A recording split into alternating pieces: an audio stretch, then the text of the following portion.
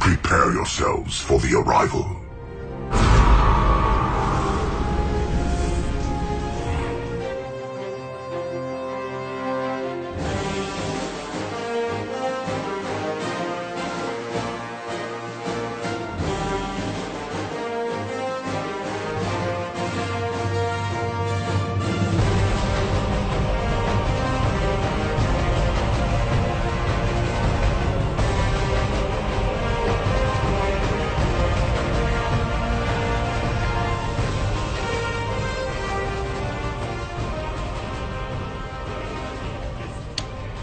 And here we are, the Rose Experience Episode 3. With me today is the one and only David Chandler. David, you can go ahead and introduce yourself. Okay. I'm a, No, you can just say hi. Oh, hi. Yeah, hey. This is our first time doing a Google Hangouts podcast, at least for me anyway. And keeping going with the theme here, I haven't been able to pin down a solid co-host since the relaunch, so I'm bringing in guests sort of willy-nilly. But here we are, and rather than just record an episode of a podcast talking about the latest gaming news, I thought we'd talk about something that we're both pretty passionate about and just switch it up, and that's going to be the state of games coverage address, or just the state of games coverage, and how we consume gaming news and previews and reviews and all that stuff. And that's why I brought David here with me. I respect David's writing a lot, and that's sort of where we got familiar with each other. David, you could go ahead from here, I guess, and just sort of tell the people your background and what you do in terms of games writing and where you are. Okay. So I write fairly regularly for Killscreen. I got started blogging when I was throwing around some ideas for my doctoral dissertation. I knew that I wanted to write about literature and video games. So... David's much smarter than me, by the way. No, that's probably not true. So I started blogging at IGN and a few other places just to kind of generate ideas, and that's where I ran into Jason, and we just started chatting from there. The rest is Twitter history. Yeah. So your doctorate, what's that in? Because I know you're teaching classes right now, and that has to do with games, right? Yeah, it's in English Lit. I'm teaching one class on modernism in media and machine age literature, and we just finished a discussion of BioShock Infinite today. So, and how did that go? Oh, it went well. I mean, it's pretty easy to get college students pumped up about video games. Sure, yeah, I bet. Is, studying old. How do you feel about BioShock Infinite anyway? I like it. I think it's interesting. I mean, it's flawed, but in the class that we're talking about, we talked a lot about the early 20th century. So I pretty much used it for its setting and its bizarre depiction of technology and American exceptionalism. It's interesting. I agree. I think I like it a lot more than most people does, despite recognize the flaws of the game inherently. But anyway, I suppose we can roll right into the podcast proper. As I said, it's not going to be a typical podcast here. It's going to be talking about how we talk about and how our current games are covered, and that's from big to small outlets to how streaming influences games coverage and garners a piece of the voice, and does that influence critique, things like that. What I want to start off is basically the state of games coverage as a whole, and how we view it. David, what are your thoughts on the way games are covered? You mentioned that you're a regular writer for Killscreen. I always read your stuff, and I've been drawn into a lot of what Killscreen is doing lately, and it's a refreshing take on the way games are talked about, because before we went on air, reviews tend to follow a typical format, and the way Killscreen's tackling reviews is a lot different. You seem to get a theme, and you fit some of those things. The gameplay is such like this, the graphics is like this, but it's not worded like that. Right. For instance, I really liked your Arkham Knight review. Thank you. Not to, you took on it was more concerned about the technology, for instance, as opposed to and it sort of muddied the world. But I mean, through that, you get your point across about the review and how you felt about the game. So anyway, like, how happy are you with games, right? The way games are talked about, reviewed, and covered these days? That's a big question. It is. It's hard, and I think this is probably the broadest topic to get us on point, and then we can narrow it down from there. Well, I guess I don't really think about games criticism in big picture that much anymore.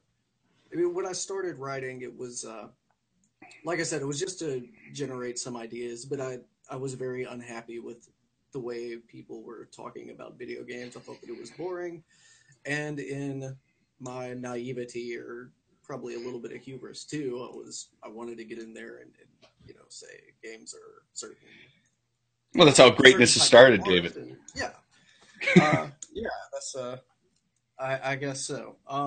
But what I didn't realize is that people were already having these conversations about games and art and emergent narratives all over the place. They weren't happening in a lot of big sites like IGN, where we were. Say what? It wasn't really happening where we were. And I mean, there are corners of GameSpot with like some really great writing, and there are corners of IGN with some really great writing. But as I started writing, I saw games criticism as less this monolithic thing that was just a pointed review scale, but more of, I don't know, like an amalgam of a bunch of different voices that were already there. They just weren't getting quite recognized by me. So I think the shorter answer would be how I feel about games criticism is that maybe we should stop thinking of it in terms of criticism holistically. That, there are corners that are consumer-based reviews, and there are corners that are more interested in games as this emergent medium, a relationship with art, and there are more people interested in, looking at games for their narrative depth. Mm-hmm. So I think the first step to talking about games criticism is to talk about it in more expansive terms, like not as just this one thing that people are doing, but rather a collection of different games criticisms, I guess. I'm out of the academy, so we have to put an S on the end of every single ism that exists. But I think that that's apropos here. Like if we, just broaden our understanding of what games criticism is, that's pretty much it. And what do you think is the block right now to get that through? I have a few thoughts on it, but I'd like you to share yours before I jump in. Like, do you mean why is like what is stopping games coverage from touching on some of those approaches you're talking about? A more holistic approach to criticism, as you said, but like, is it the audience, the maturity of the medium, the maturity of the audience, the responsibility of the outlets that aren't being met? Like, how do you see it? I see it as a number of things. But namely, like, if you want to talk about games criticism in terms of art, you can find articles that are doing that. That's why that's what drew me to pitch to Kill Screen. Or if you want something with a bit more, I don't know, more of a social context, like there are websites that do that and podcasts that do that as well. But like I said, you don't see them on like if they can still be called as such, but like the giants that kind of dominate the games industry, like IGN. In its infancy, Polygon did a relatively good job, but they've taken at least 3 steps back on that approach, which is disappointing. And I think we'll touch on that as well, but it's that pursuit of the clicks format that hampers games coverage. I don't want to just pigeonhole as critique, although that's a huge part of it, because I mean, let's say reviews, what have you, are a huge part of games coverage. But like the way I see it is, I mean, yeah, games coverage and the way we talk about games is in its infancy, but listen, the larger outlets are what sort of push the conversation, I suppose. There's there's room for a ton of different things, although with the closures we've been having at an alarming rate, that may be changing. But I got this feeling, and actually, it's crazy. Like back when I was writing, like you at my IGN, I sort of had this idea. Like I I didn't think I was a very good writer at first, but I thought, like, I had a lot of thoughts in my head. Like, if I can articulate these properly on page, there's a lot of difference between in here and then what goes on the keyboard, right? Oh, yeah. And you just improve and you get better. And I think at the time, both of us, we were the guys getting featured the most on IGN, whatever the hell that means. It's just, bottom line is, it was pretty cool. It's probably the biggest gaming site on the internet. Actually, in fact, it is. Yeah. And we were getting as much mind share as some of the people that were paying to do it. And eventually that became a problem for me. Yeah, but yeah, like that became a huge problem for me. And therein lies a bit of the problem with game coverage as it is. Like, now I'll just deal with IGN right now, for instance, just because they're market leader and whatever. Like, I don't think they're doing enough to elevate their audience. For instance, ever since they've shifted management there, I feel like the entire site has taken a backwards approach, and it's caused that community that you and I met through. And there was a lot of really good writers there. Not necessarily just talking about games. Some were talking about film, music, whatever. And just it was a really good melting pot for people to write and improve and talk about the favorite things that they talk about. And it seemed the people in charge right then, it was Casey Lynch, he would foster that community. And the staff would engage with that community. And everyone was excited about it. But then they weren't. And now that entire community has crashed. It's just why a site would actively crush something that worked so well and was giving them so much is beyond me. And I just don't get it. And through that change in management, I think that entire site has suffered. Like, their editorial staff is almost, in terms of writing substantial pieces, is almost gone. Colin used to write really good stuff, but now it consists of lists. It's like when IGN was sold and they changed management, that pursuit of clicks became their only real pursuit. At least that's sort of the way I see it. And that's the way the big outlets seem to thrive and push forward on. But if they're not trusting their audience to improve and elevate the conversation about this pastime that we love, who the hell is going to do it? Yeah, I think that's fair. And I think that the community kind of collapsed because the site maybe didn't have some sort of unified vision of what the community could be. Mm-hmm. And of course, we tried our own things to interact with each other and to promote the good writing, or the writing that we thought was valuable. But yeah, I don't know. Like I told you, I don't visit IGN that much anymore. No, I don't. Had a decent article today. Who did? About Mitch. Okay. That's his last name, right? Dyer or Dwyer, I don't know. Yeah. He had a pretty good article about Unraveled and Firewatch and dealing with loss and trauma. Is that what it was? That was the premise? Yeah, that was a subject of his article. And I thought it was it was good writing that I'd forgotten. That's a rarity there. Make its way to IGN. But even then, I think IGN does serve a decent news function. News, yes. And that's become more and more of their focus as a news outlet and breaking news. Sure, but it seems like all these sites are doing the same thing. Like DualShock is breaking just as much news. It's just they may not be doing it on as big of a stage, right?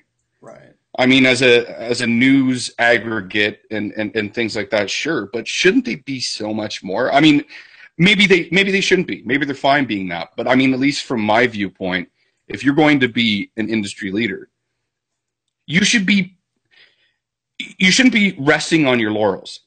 And I feel like the reason I'm focusing on them is because I feel like if they were to expand their horizons, it would help elevate that larger audience to maybe broaden their horizons and look at games differently and dare to venture to read other things. And it doesn't, like, games coverage isn't just writing anymore, as we both know. It's so many other things.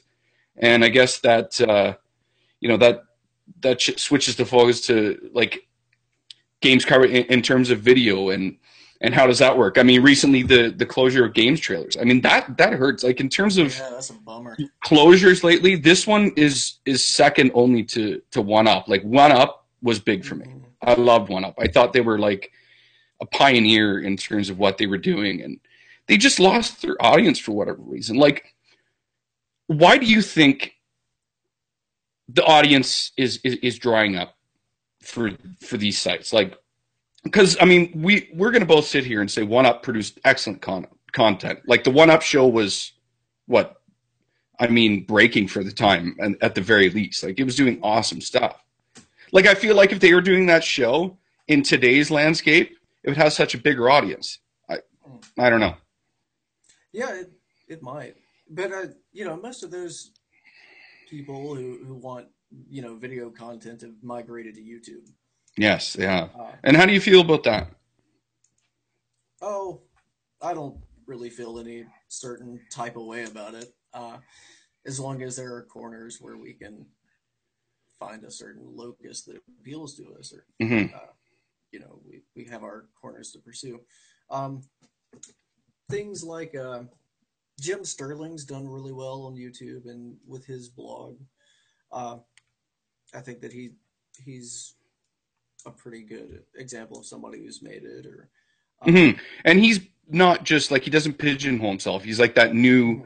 It's almost like he's an example of what you need to be today to be successful. You got to be audio, video, and a capable writer. I don't really know how much writing he does anymore, but yeah. Well, on his site, that's where he mostly does his reviews, and they're of pretty good quality, I think. And but he also had an audience from The Escapist to follow him when he left, which, so did Colin Moriarty and Greg Miller and the people at Kinda Funny. They decided, and that's sort of their own, like, too. I think they sorry, we're on a bit of a delay here. Sorry, folks. Jump in. But yeah, like, that's sort of its own thing too. It's like these established. I hesitate to use the word journalists because there really is only a couple, and we'll get into the people that we like right now and that are doing great work. I'd like to put those forward here, but I mean, the Jim Sterlings and the Kinda Funny, it's like they've taken these established audiences that they've built at these outlets and gone on to create their own thing. Like, they're not just the typical Twitch streamer or YouTube personality. They're creating their own businesses facilitated around almost. It's charity, right? Is it? I mean, Patreon is its own thing, but I mean, and they are using their own money, but they're operating off patronage, basically. Yeah. I mean, and merchandising. I mean, that is charity, but I mean, no, something in return. Sure, patronage, sure. And it's Patreon, I think, is great if you have an audience to start with. Like, I couldn't imagine building a Patreon for me, mostly because I don't produce that much content. But I don't understand how somebody could start a Patreon without already having a few people in pocket that they know that they could jump off of. Yeah, it seems like in the problem I have with the YouTube generation and focus that is moving towards this, I think it's pretty short term, for one, and two, it almost seems like a popularity contest. It's got nothing really to do, and this is a generality. It doesn't mean like they're all like this, but it has nothing really to do with quality. For instance, I've seen a lot of guys on YouTube produce absolute crap, and they're garnering so much mind share, and for the life of me, I can't figure it out, David. I just can't. And I don't know if it is. It's like they're preying on the immaturity of the audience and the mindset. And again, these are generalities because not everyone's like, we're sitting here. I'm 36 years old. How old are you, David? 30. Yeah, you're 30. You're a young guy. But yeah, and we're consuming game coverage across the spectrum. I mean, Right. even if I don't like it, I like to uh, listen to it, read it, watch it, just to see why this is working or why it isn't working, so I can have a conversation with Hmm. people such as yourself about it. But it's like it may not be good, it may not be good critical conversation or whatever, but they do it and prey on the like that need for popularity, and it's like these like I know there's uh, a mindset like this for any type of medium. It's not just gaming, but it's like these people will just. It's like fans of a team. You know, no matter what they do, they're going to defend that team and only consume that team. And it's like I don't know how we talk about games and how we cover games can improve if that's going to be the future of what we do. Right. Uh, it doesn't. I mean, you seem far more bothered about this than I do. Um, You're gonna find, dude. I'm bothered by just a lot of things in general, honestly, man. Like, and that's what's great. Like, I could tell you're probably a more relaxed guy than me, and I like to have that because I'm just like sort of the sky is falling attitude with a lot yeah. of things.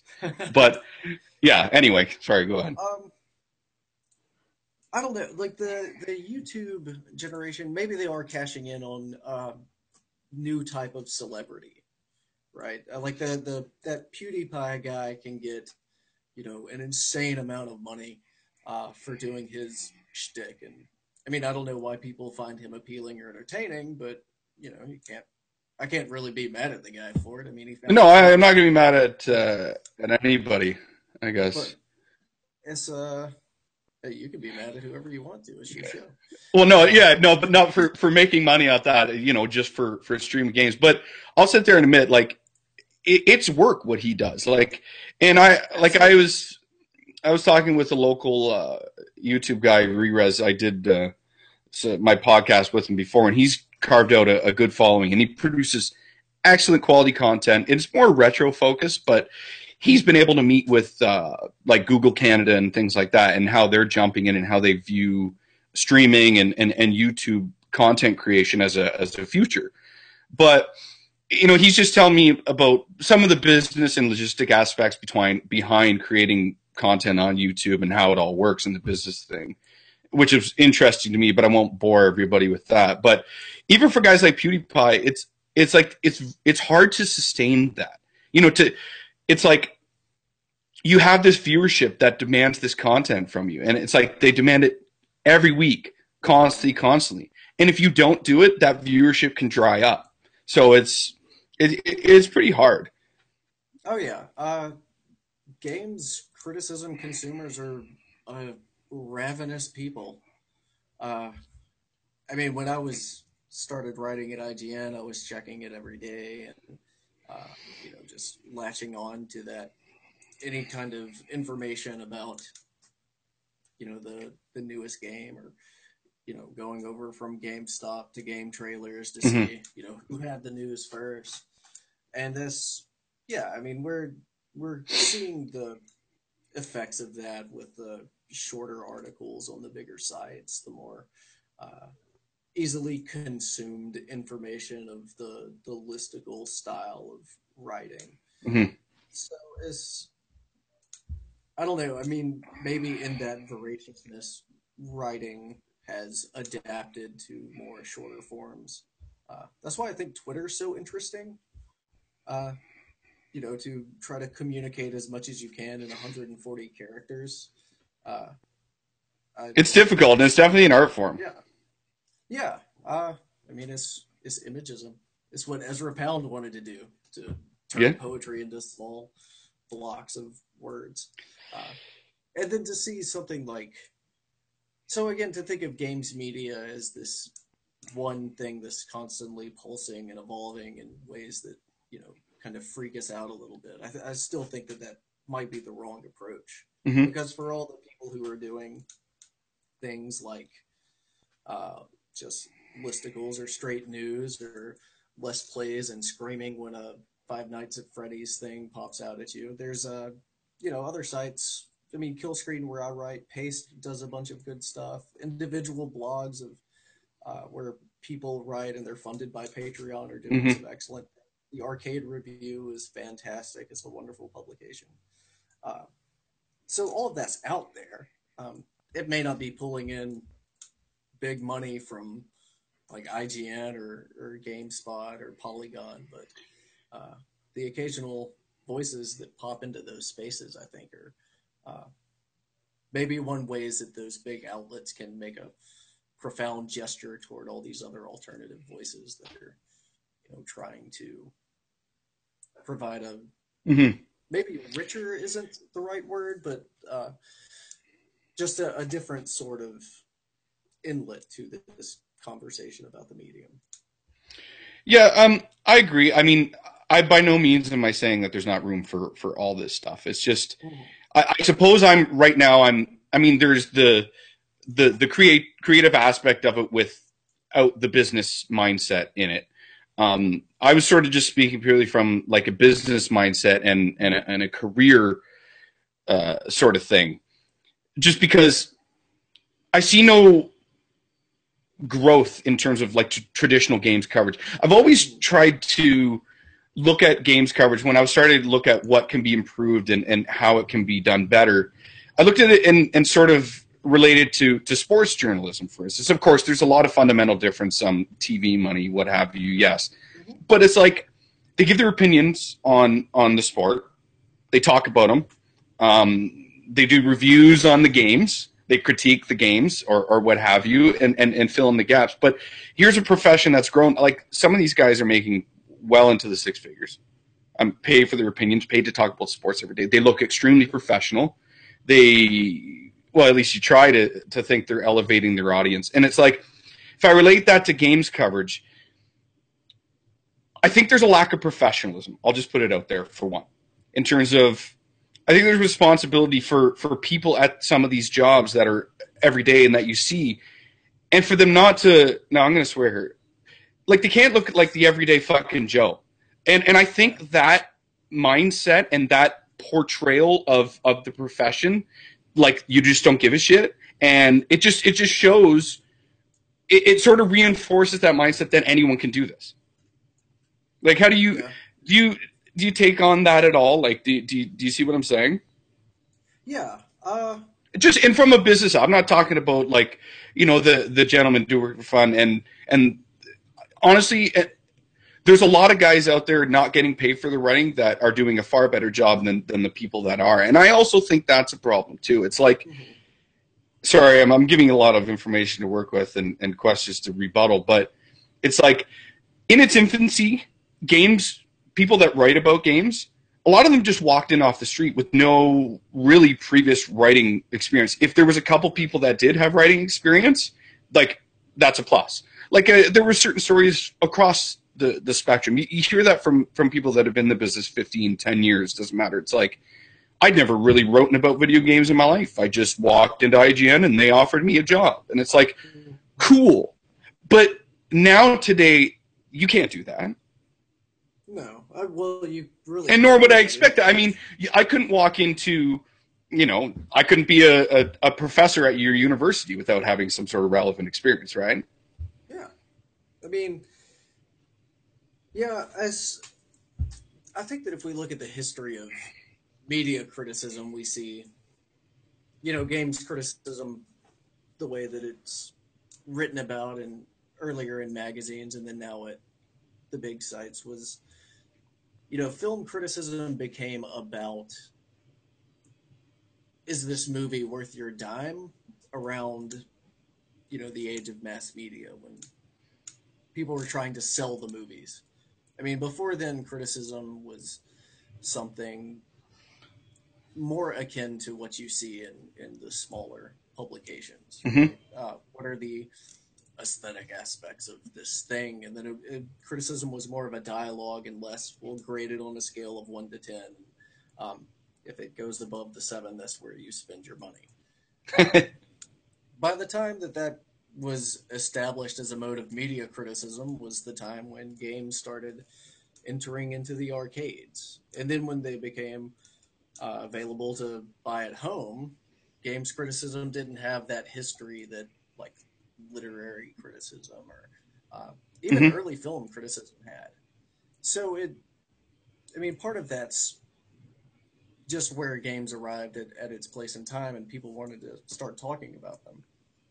But even then, I think academic discussions of video games have been going on for a while. They haven't been super popular like they're starting to get now, but Janet Murray's Hamlet on the Holodeck, which was a discussion of video game narrative, like that was published in 1997. Hmm. And even now, that book is kind of old hat, even though it's still got some great discussions about how narrative functions in a game. Uh, so, yeah, nobody can go in off the street like they used to anymore, but nobody can do that for any jobs now. I mean, that's just where we are, and at Well, I least here in the certainly hope States. not, but I mean, the reality is sometimes it's who you know. Yeah. But I was going to throw a bad joke in from Step Brothers. I don't know. I remember you've seen Step Brothers, right? Yeah, it's been a while.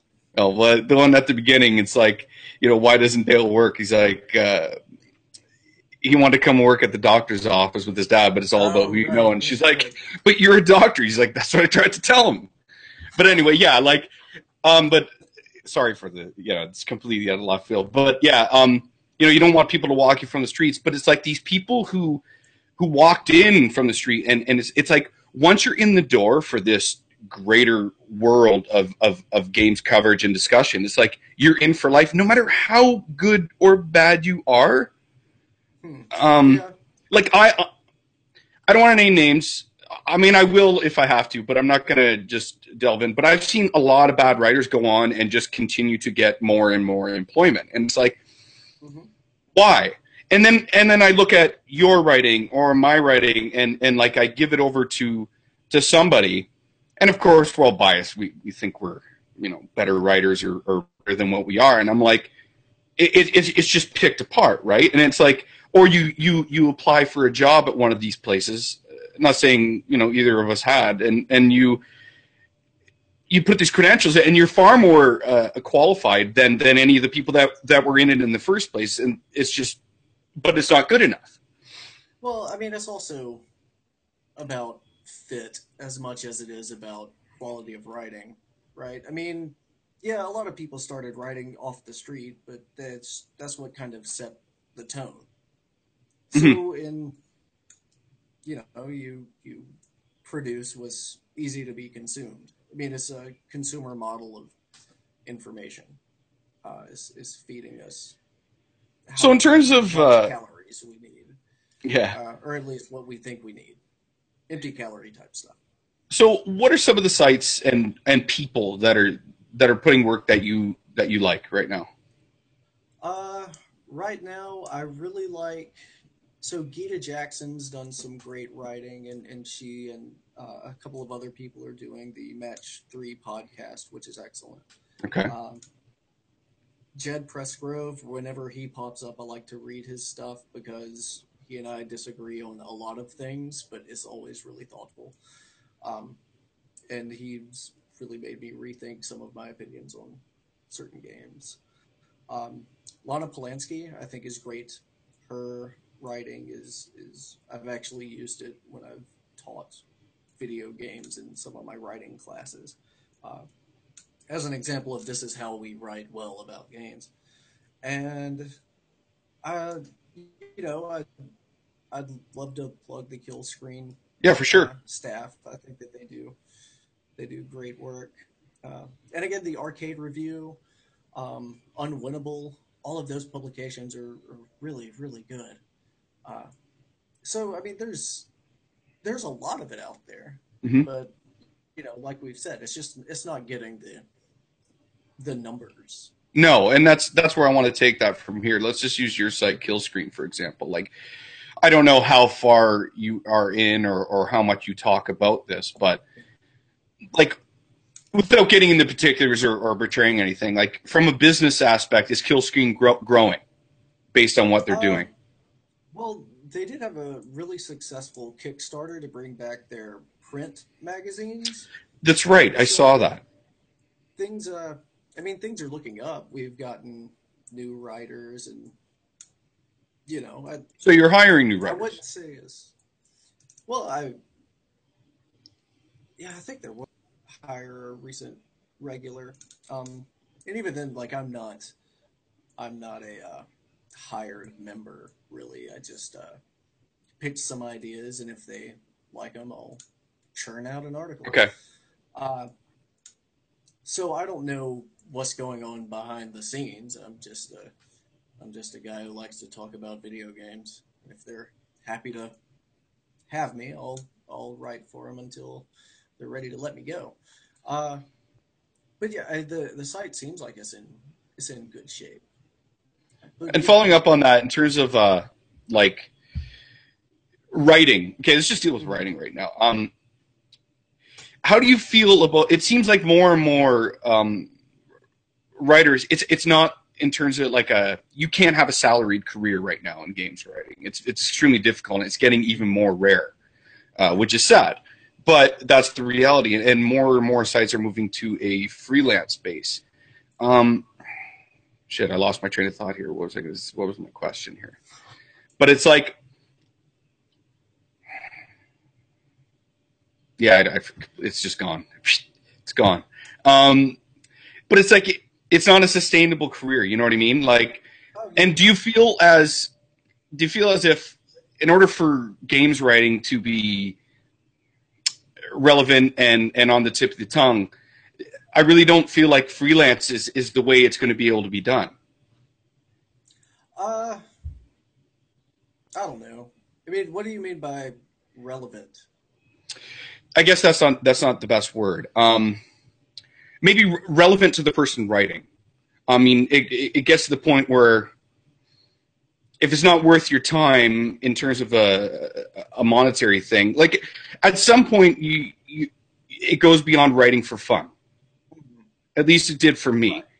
Right. If I was going to write, for somebody, I mean, I'll write for myself for free. That's fine. But if I'm writing for a site, I mean, I have to get paid for what I'm doing. And Absolutely. in order for people to get better at their craft of writing, whatever it is, now it's coming back to me. Now I know what I want to Mhm. say. But in order for people to improve at their job, they would have to do it more. But it's going to be very difficult to do it more if there's not a sustainable pay model in place. Yeah. Yeah, absolutely. Nobody could make or I don't want to say nobody. I'm sure some people can figure out a way to do it. Maybe. I don't know. But it'd certainly be impossible for me to sustain a career as a Hmm. freelancer. Just because I write slowly and I play games slowly. I do as well.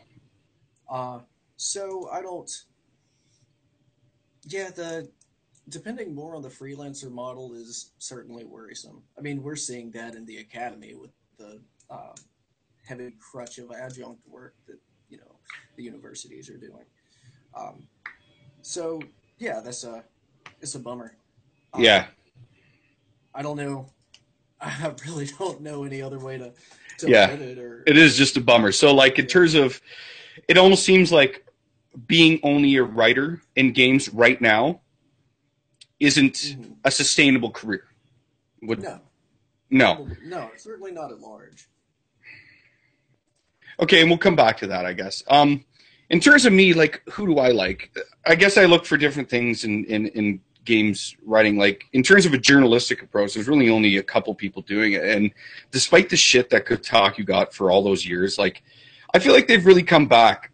Like, Jason Oh yeah, I Schreier like is Kotaku. doing an excellent job. Him and Kirk. Yeah. It's like, that guy's the only guy actually getting out there and getting the scoops. It's like it's him and Kotaku and like NeoGAF that seem to break Mhm. the.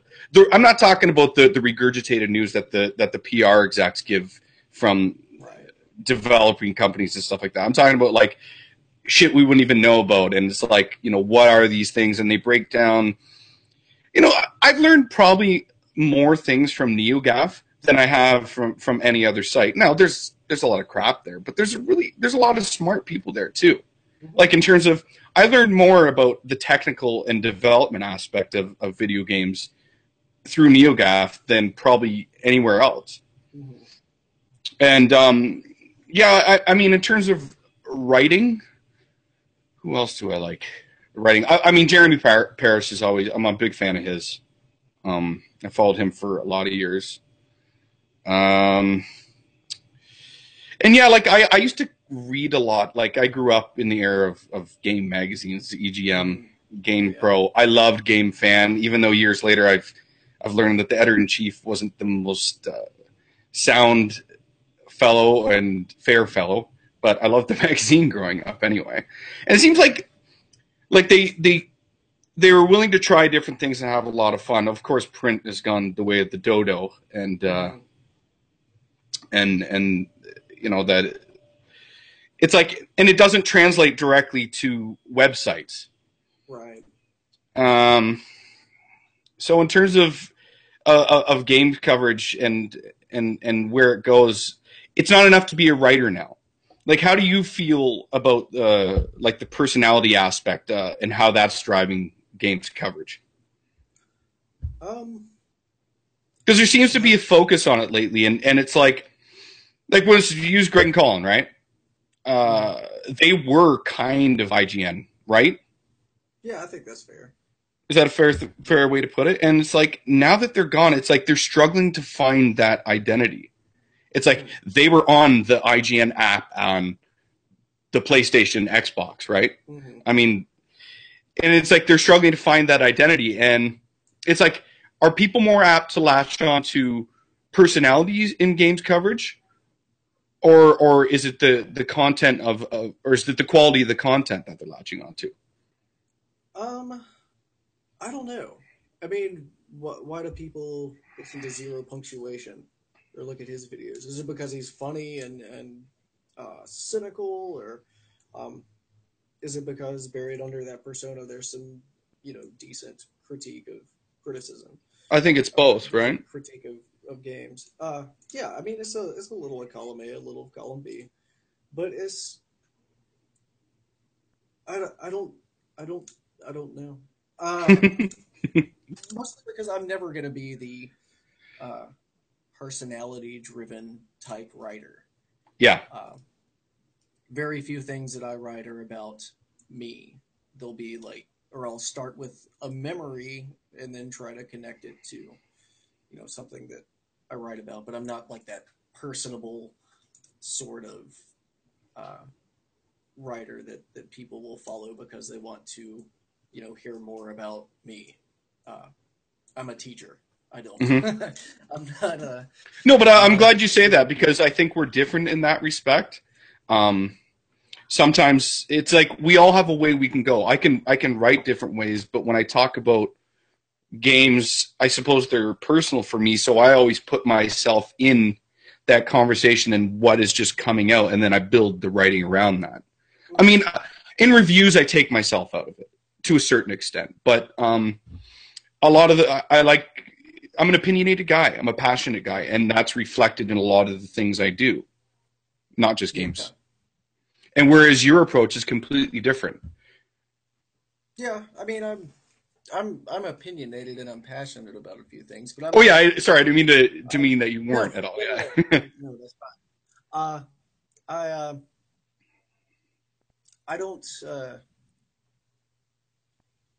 I don't like people to read me. I Hmm. prefer them read my writing or read my ideas in a way. That's why I like teaching so much. Is that it's certainly performative, but it's elucidating a certain text or a work of literature, a film, a way to write a paper.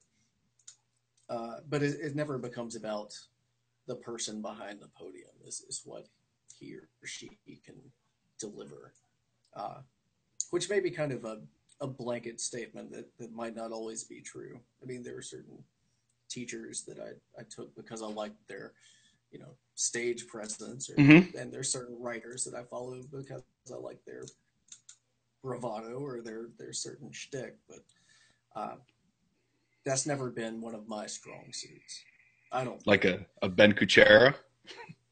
Yeah, I'm never going to be that incensed or that uh, I'm never going to have that type of following. Mm-hmm. It's just not what I'm good at. See, but I like, you when you talk, you can bring up certain words like incensed, and that name immediately came to mind in terms of the way he writes. It's like he writes angry sometimes. Yeah. And it is like, I wish we could get more of these different, flourishes of writing and personality in our games coverage. I really feel like that would make it a better melting pot rather than be this void, this massive place devoid of personality and identifiability. Like, I mean, if it's just reviews and previews and then the news, I mean, that is so boring. Like, where's the challenge in talking about the games? Again, I use the sports analogy, and the way they cover sports, they've mastered it, and they've built a huge business off it, and millions, and dare I say a billion, maybe even, people consume the stuff and pay for it. And with games, I mean, in terms of the numbers, generate just as much money as film. Although, those numbers can be skewed either way, but let's just say they're making a ton of money, right? And like, how many people does the film industry employ? Like, but actually, you know what? I'm looking at it the wrong mindset. Like, from a coverage aspect, the film industry maybe employs the same relative amount of people as games does. And I don't know enough about the film industry and how they cover things to know how their business model is. To say it, but it seems like it's doing okay. Like, for instance, films reviews and coverage tends to make it to a local newspaper more often than a games would, right? Local columnists have a job more than a person talking about games would in traditional media. So I guess it's just how they viewed. I guess we can move to a different front, and that's like Twitch streaming. And it seems like in the vacuum that's left behind from this exodus of traditional sites and how games are talked about. It's more of like we touched on it a bit earlier, but like Twitch streaming is huge now. Like, how do you feel about like Twitch streaming and how it relates to games coverage and pushes forward a conversation? It's like people are questioning the way we preview games, because why read a preview in written or from a traditional outlet when you can get a guy who has this large audience that gets a free game advanced and you just watch him play it, right? Or him or her. I shouldn't say him. Yeah, I don't follow a lot of Twitch streamers. I don't either, but I mean, it's just... Yeah, I really only pay attention to Twitch when it's something like awesome games done quick, and I can watch a bunch of people. Like, I use Twitch for, like, I love fighting games. I'll watch all the big tournaments. Esports purposes, a professional aspect. In terms of, like, I'm never going to tune in. Like, I'm the wrong guy. I'm a little bit older, just like yourself. And I'm not even necessarily saying that age plays a big part of it, but it's like I've seen, games all the way through. Like, I was there for the Atari and Activision, even though I was young, but I was there. It's just like, it's funny. Like, I've seen the 8-track to the vinyl, to the tape, to the CD, and now to nothing at all. It's given me an appreciation for all these different mediums and how it just relates to game coverage here. It's like I tune into these Twitch streamers and the conversation going on, and it's like, no doubt it's huge. No doubt this is the business of the now in terms of games, but is this the future of how we talk about it? Because you hear all these guys that go on and have moved away from traditional outlets and are the Patreon people and what have you, and they're like, this is the future. This is the way it is. Like, for instance, I heard Greg Miller on a recent podcast. It's like, and they're talking about how E3 is and how, EA pulling out was like this modicum for a bigger thing that's going to happen with traditional conferences, and that's a different conversation. But then he's like,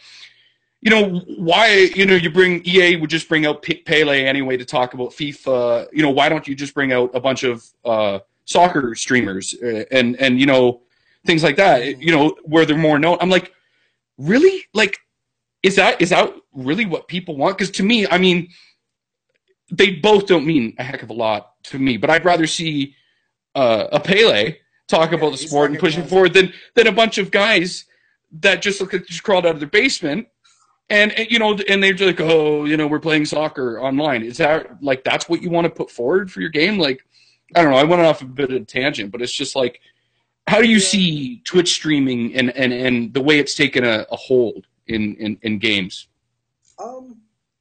I mean, I see it not as the future, but a future. I mean, Mm-hmm. again, like as long as I've got different people to follow or different voices to listen to or to read, I'm not all that bothered by it. I mean, I don't know if Twitch is gonna like take over games criticism Cthulhu style, or you know, just kind of absorb everything. But I like you, I only turn to it for tournaments or you know, Have you ever games. turned now, Francis? Have you ever gone to Twitch?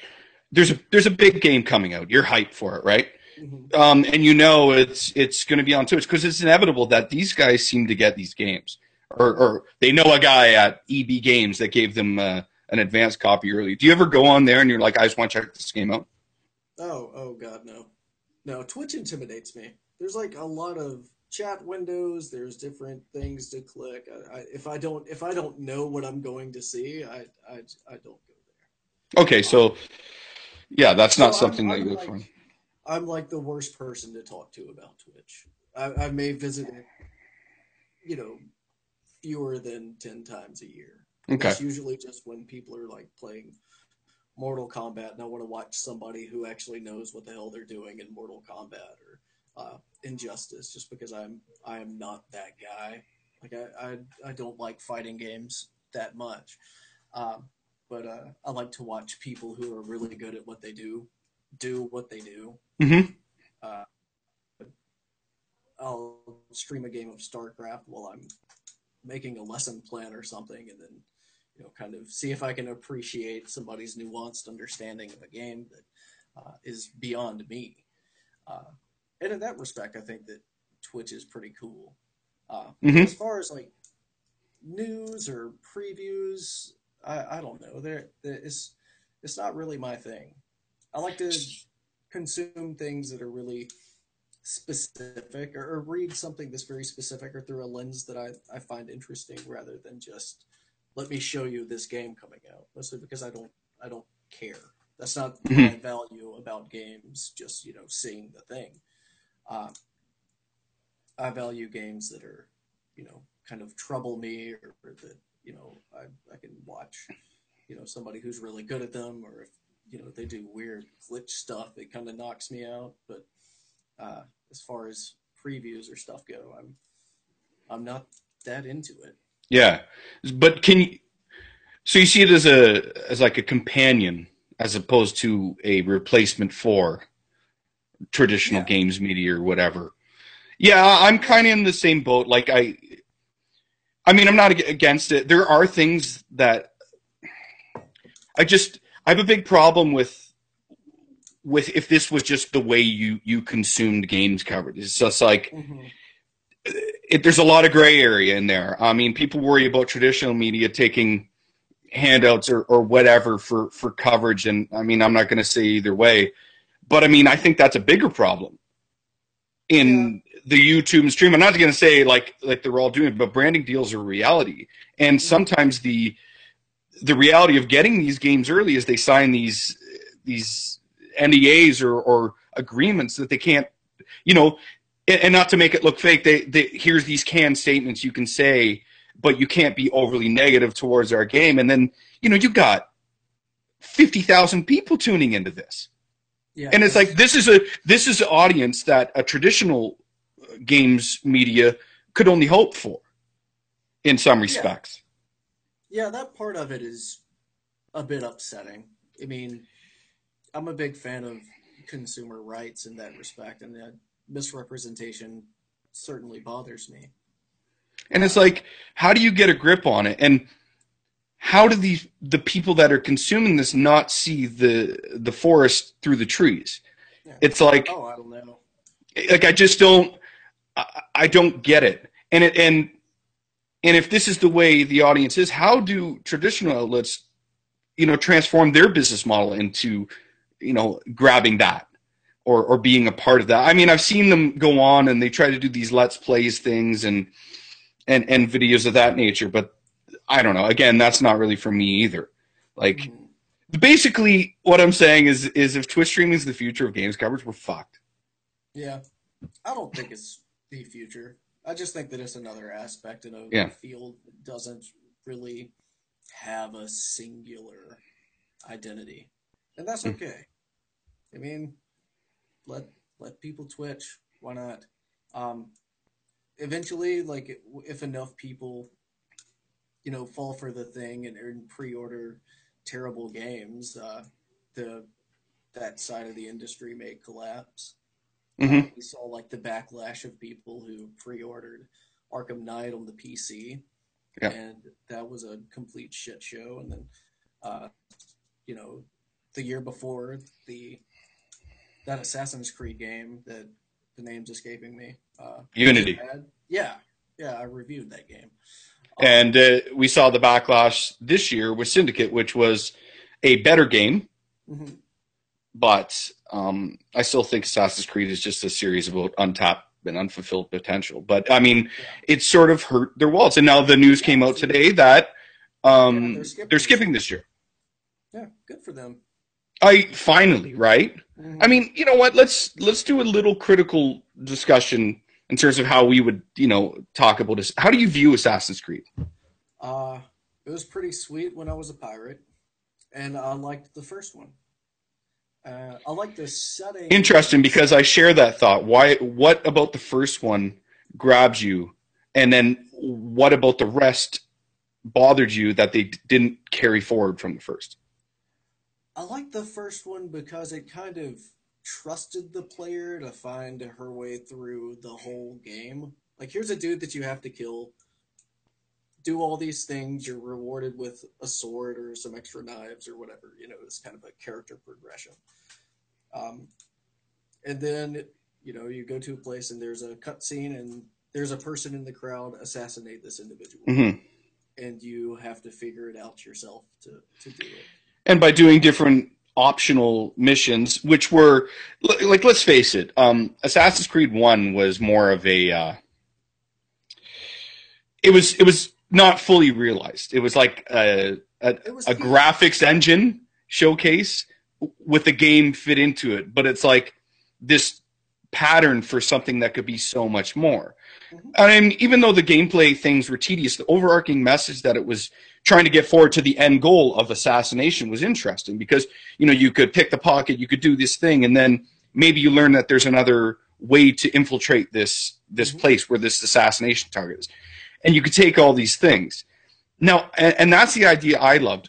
My problem I have, even with Assassin's Creed 2, is which many put as like the best in the series. I have never saw it at all. It's not a bad game, but it's like it changed the focus. I did not feel like an assassin really in Assassin's Creed 2. Yeah. I felt more of just this guy who would run in and kill 20 dudes, and one of them just happened to be my assassin's target, and then I'd throw a smoke bomb and get the fuck out of there. Like, it took the assassin out of the namesake and gave us this game. Now, I've always felt like Assassin's Creed, for instance, is it's gone by on beautiful worlds and graphics, and this promise of like the characters are cool. Like the robes look cool. You want to be this cool assassin, but the narrative's always fallen flat. The gameplay has taken significant steps back. Like, stealth is shit.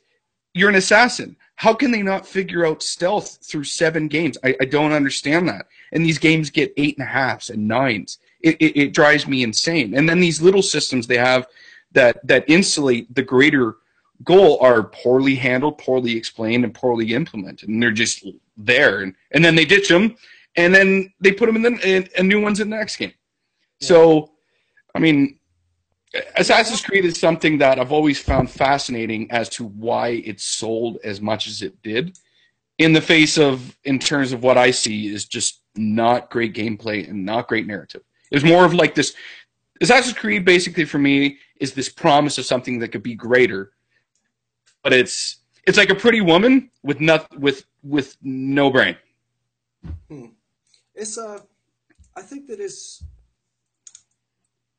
the franchise's greatest sin was just constantly grafting more stuff on it, right? Mm-hmm. So, like in Assassin's Creed 2, you had this kind of pointless villa that gives you money that you didn't need to buy stuff that, wasn't all that effective.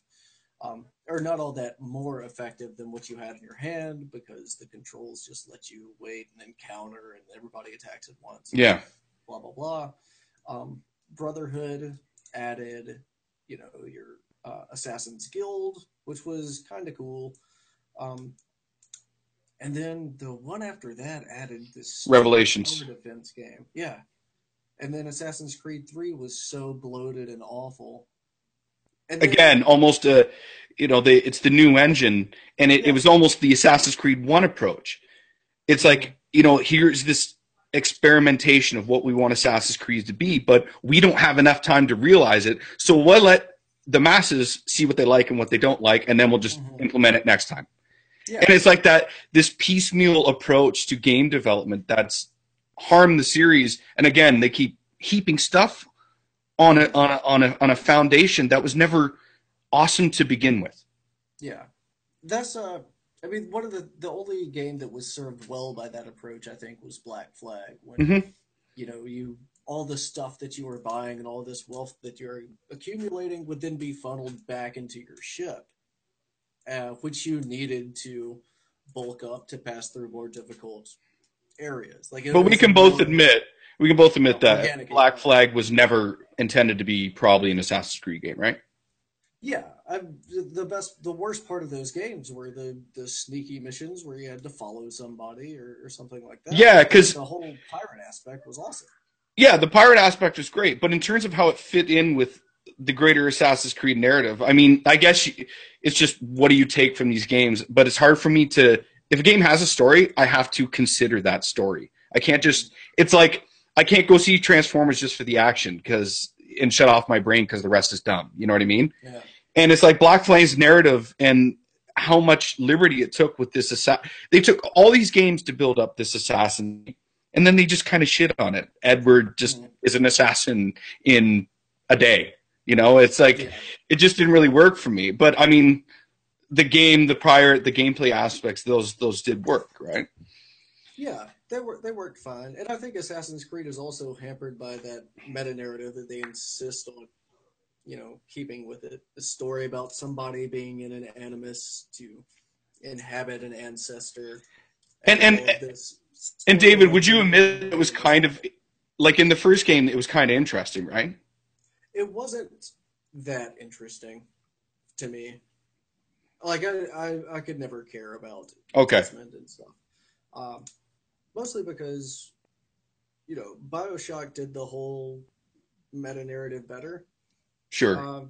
But even that, the interesting part of the first Assassin's Creed to me was always the setting and the political problems there. Mm-hmm. And, climbing and then moving through crowds and all that stuff. The whole idea of calling attention to the game as a game, and you're actually puppeteering this character, or you're playing a character who's playing a character. Isn't this cool and meta? It's just very boring. But I'll fully admit I'm on board with you. Although the interest was peaked in the first game. I kind of thought it'd be cool, and you could see, they build up one day, Desmond's this modern assassin, we play this game. But it's like, it was clear from the second game on, it's just they completely dropped the ball. And it's like, I almost hope they would do a soft reboot of the narrative, although they're not going to, and just take the Assassin Templar confrontation, but just leave it in, let it be known that it's carried on through generations, and that's good enough. We don't have to go back to the modern day. It's like Assassins versus Templar is far more compelling as is without these modern day puppeteers, as you say, pulling the strings. Like this, just it's pointless, and it takes you out of that experience. And I just hope they and it sort of marginalized the antagonist too, because no matter what, everything you're doing has already happened, right? Mm-hmm. But anyway, I just wanted to get into this conversation because it's like an example of some game criticism between you and I. Yeah, I think that it's still a fun, viable franchise. And this latest one with Evie Fry, she's probably my favorite assassin. Uh, Now I'm always a year behind with these games, so I haven't got to it yet. But I'll definitely play it. it's pretty great until you get to the ending, and then it calls attention to the modern meta narrative and a bunch of characters you don't care about. Yeah, Something happens to, and and Apple and whatever, and the yeah, Eden pieces. Like, yeah, I guess the next one they're taking a year off. The next one's going to be in Egypt, supposedly. And again, the guy who I love, Jason Schreier, he broke this news a couple months ago, or at least a month and a half ago. yeah. The press sneak fuck, as Ubisoft has coined him, right? I That's have in one of the leaked nothing. emails. That's what one of these guys called him. Press sneak Uh, fuck. That's funny, eh? But anyway, yeah. So yeah, there's some game criticism for Assassin's Creed from David and Jason. are you playing Okay, anything right now? right now, I'm actually playing Bloodborne, Okay, is this your and first time through? it is. I actually just did a video today, like this whole Rose experience doing a podcast, but I do these videos, I guess. And this is my own way to push my own opinions into games coverage as it is. But I did a video, what was it called? Games are better when you wait. Because it's like almost every large AAA release, and then I give credit to Nintendo because they're the only ones, it's like that seal of quality is finally proving itself true all these years later because they don't release broken games anymore. But it's like every game I played and so many of them that were nominated for Game of the Years, I just used examples, although there's more. It's like they were better if you waited objectively. Like The Witcher 3, I played that game 6 months after release, and I objectively had a far better game experience than the people on day one. Hmm. Bloodborne, the loading times were awful when they were first released. There Oh yeah, was it was rough. there was duping glitches and things like that. Now, all this time later, I am playing an objectively better game. And guess what? I saved a ton of money. I'm not cheap. I'm a guy who comes from just like you. I used to pay $110 for cartridges. I'm Canadian, right? So my games have always been more expensive. So I Well, have no I always problem bought buying mine at games. pawn shops. What's that? Bought mine at pawn shops, or if a Hmm. friend was selling it, I did not own a lot. I mostly Yeah. So borrowed.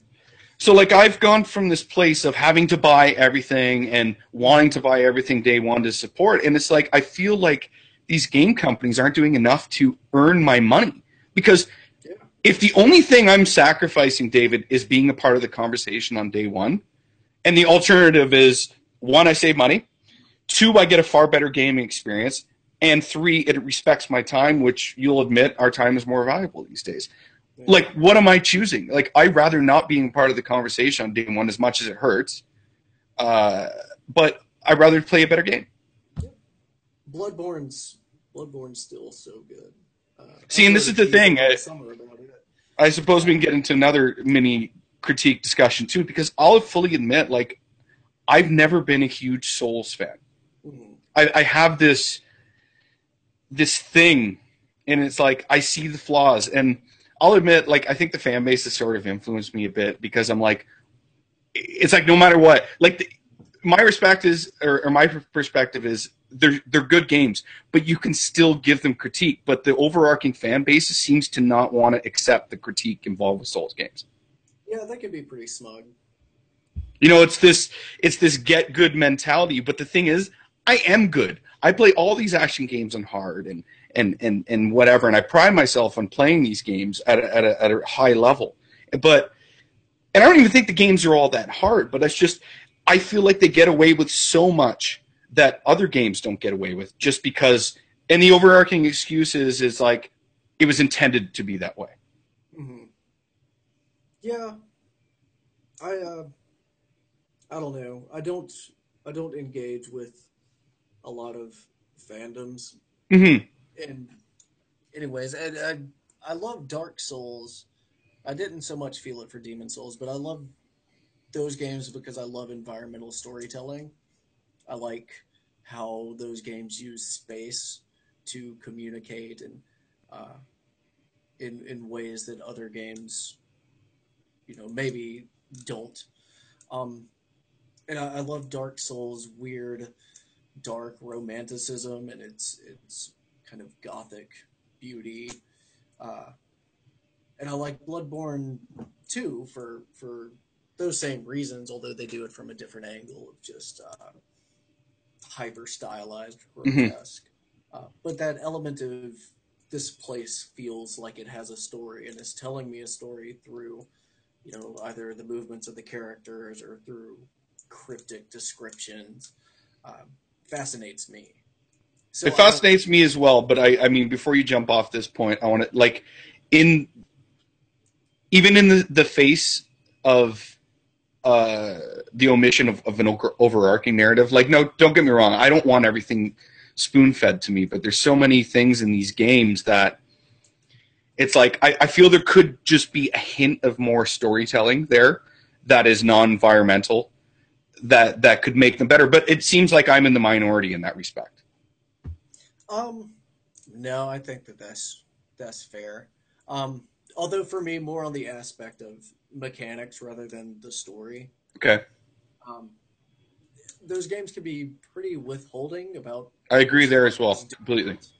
or how you should build your character. Because you can specialize yourself right out of a decent game, and then you have to grind, and those games are not built for certain types of level grinding. I think that I'm not so much interested in leading me a bit more on the narrative front, but uh, it took me forever to play Dark Souls because I kept building the wrong character and using the wrong weapons. So I had to kind of spec based on a few wikis that I found, and Hmm. it took And me that like sort of flies in a the face solid of 2 years to finish that game. what a lot of people put the Souls games forward as. It's like, Yeah. play your own way and go from there. But that's not really reality in the face of these games are so front loaded in terms of the difficulty curve. I'm convinced that they get easier, Absolutely. especially Bloodborne. Like I'm seeing that. Like I'll tell you, like I didn't have any problem from the beginning. Just, I mean, all these games. Let's be like the gameplay is good Hmm. and it's weighty, but it's simple, right? Like you roll, you dodge, you slice. Hmm.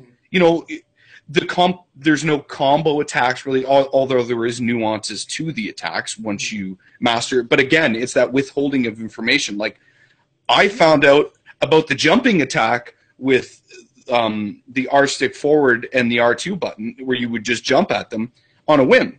It's no attack ever showed me that, and I found that attack to be so useful as I progressed through the game. Right. Yeah, it's that game's so much more in Dark Souls too, but it's more about spacing than it is about button Yeah. memorization. Which I like because I'm terrible at button memorization, so I'm Hmm. terrible at fighting games. Uh, but that one, again, it's that kind of diegetics of space and that teach you how to move. Uh, that that fascinates me. Hmm. Now, would you object to more narrative in the Soulsborne games? Oh, I don't know. You don't know. Um, It just depends. Again, it depends on how it's done, right? yeah. Um, I mean, you could. Yeah, I think that you could add a little bit more context for your actions, but I kind of like being lost in the world and seeing if I can dig my way out of, whatever hell they put you through. Um, I think that there's almost this narrative purity in removing the sort of comfort of strictures that we expect solid exposition. We expect to know why we have to you know ring these bells, or we expect to know what we have to do to find the healing church. Hmm. Those types of things are narrative comfort for people, right? And when they're removed, the game just makes us focus on how to interact with the environment in terms of spacing or knowing where all these monsters are. So I don't know. I like being discomforted by a lack of narrative. But again, that's why I like modernism, and I wrote a chapter on James Joyce for my dissertation. It's Okay. because I'm weird. Like No, you're not weird. I'm a I'm not a I don't need a story to be engaged. I don't. Hmm. No, and that's the thing. Like when I've gotten that answer, I don't need it either, but a little bit more wouldn't help. You know, Yeah. a little bit less obtuse in the explanation of gameplay and mechanics. Again, I can figure them out just fine, and I do. Uh, Mhm. it's just I've been playing games long enough to understand that how to figure things out. I mean, I was around long before strategy guides and the internet, where anything was at the touch of my fingers. I had to figure all these things out, and games were much harder because of that years and years ago. So again, it's not the difficulty of these games that deters me, but it's like I have these minor problems. Again, you don't engage with the fandom, but it's like Mhm. anytime you try to put forward some of this critique, it just immediately is shot down, and that's always been frustrating to me. A little bit more couldn't hurt. Yeah. Extra Credits had a really good uh, video about how to find an easy mode for Dark Souls 2. And Okay. they kind of detail how to spec your character and play it if you just want to appreciate things like the environmental storytelling or the wonderful Hmm. vistas or whatever. So like there are probably builds you can find to make the game easier. So for Bloodborne, my character was she was just focusing on strength, Yeah, and that like kind it. of I mean, fit what I was trying to do. And it it's a made the much game different pace, easier. right, than the other games. It rewards aggressive play. Yeah.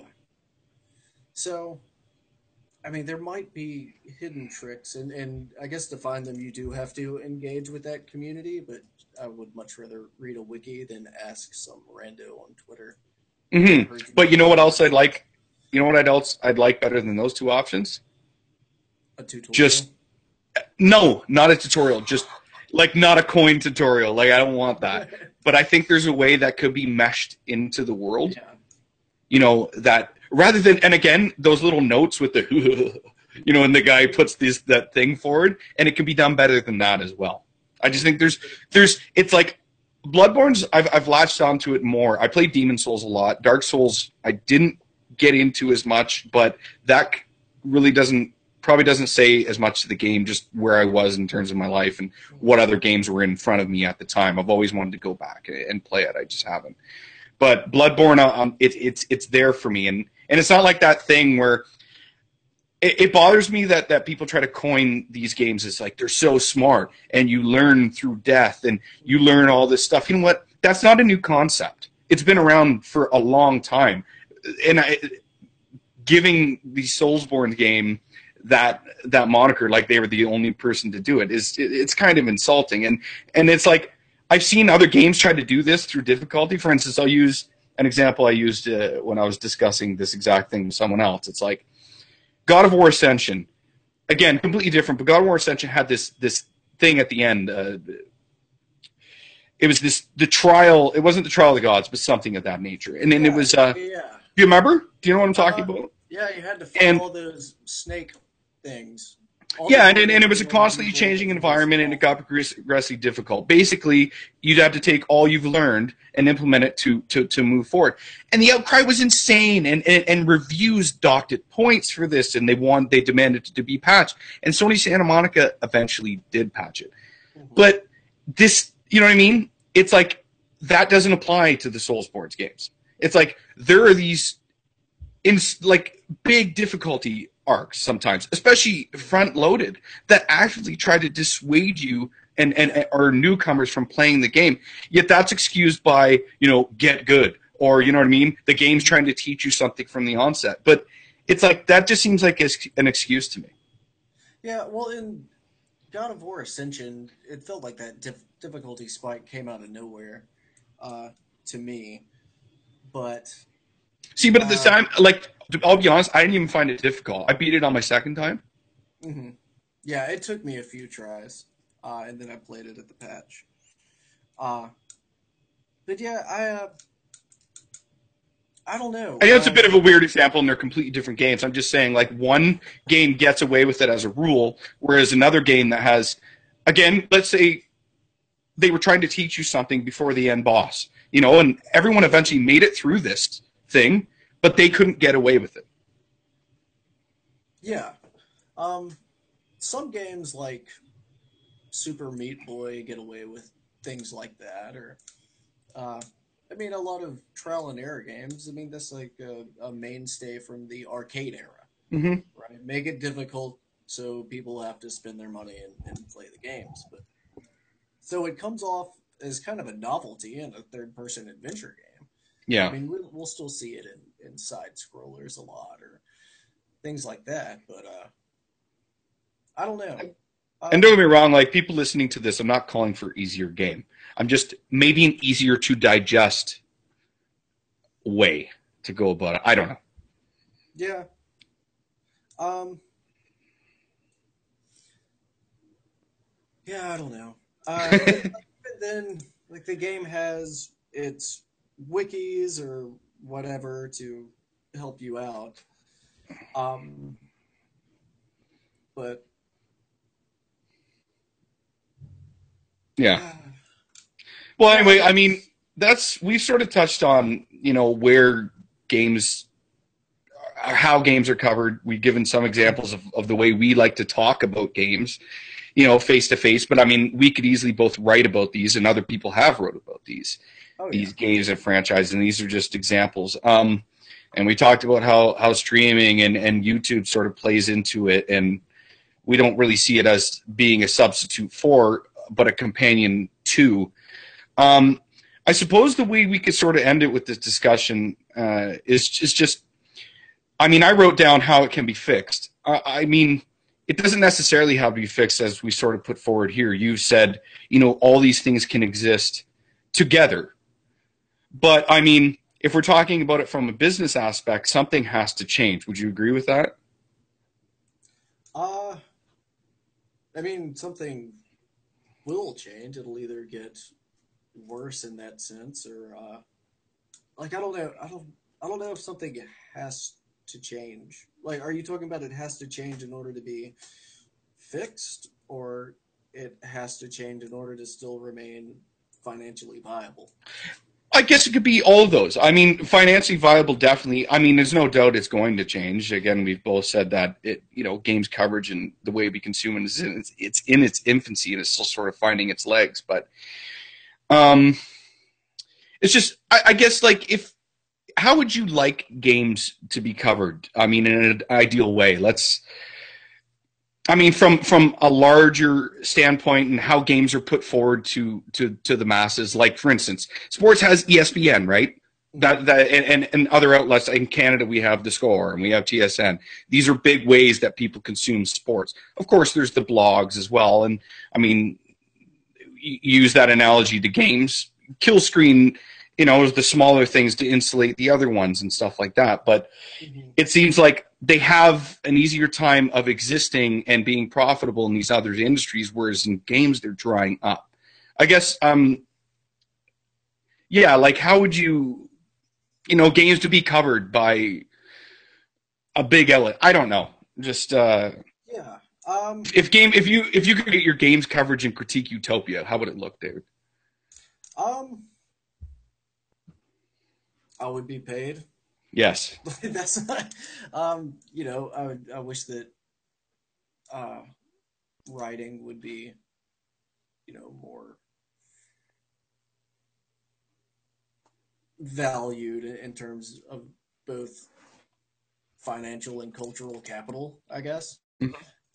But I mean, I think that the first way that we fix it is to start, or at least stop thinking about it as a monolithic voice, right? It's to recognize that other people are writing, these profound articles, or Hmm. these quizzical meditations, or um, these almost literary critiques, and manifestos, and all sorts of things, and to maybe, if the site isn't going to incorporate that, if the site's going to stay in list form, or um, just promote news, maybe have a weekly section to where they're like, in other news or from other voices, um, here's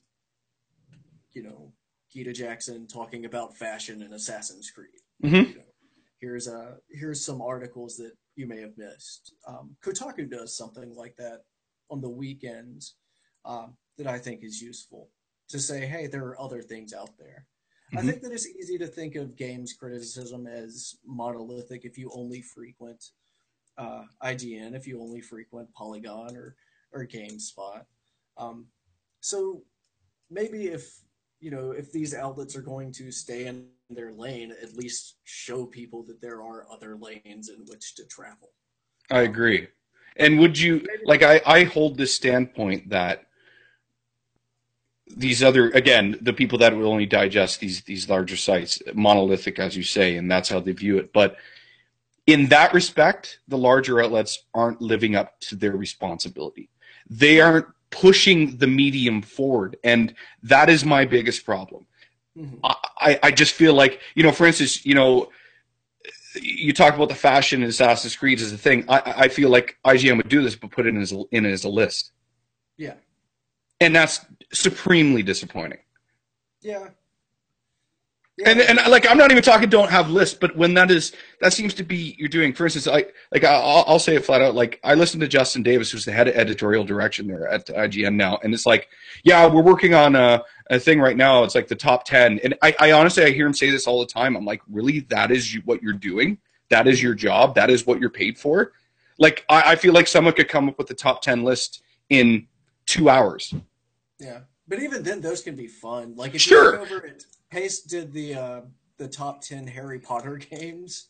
It's a wonderful article. It's funny and it's clever.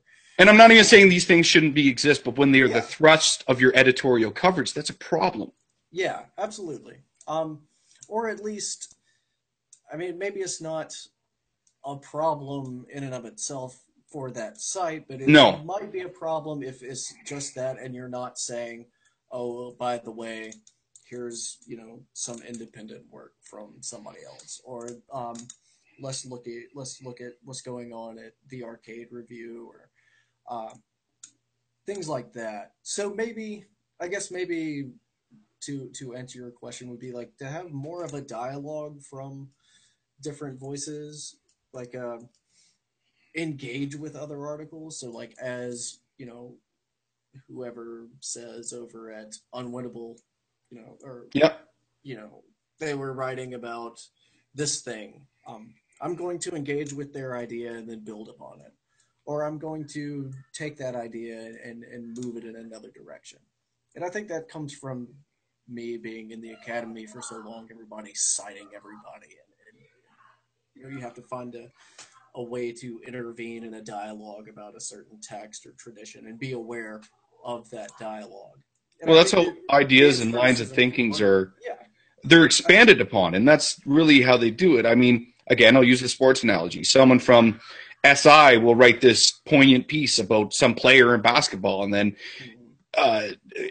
Network A has them on the show to talk about it, and they expand upon it. And you mentioned earlier you like to engage with a gentleman who you frequently disagree with, but he opens your eyes to different things. Again, this is a dialogue that can be carried forward on a business and professional level in games as well.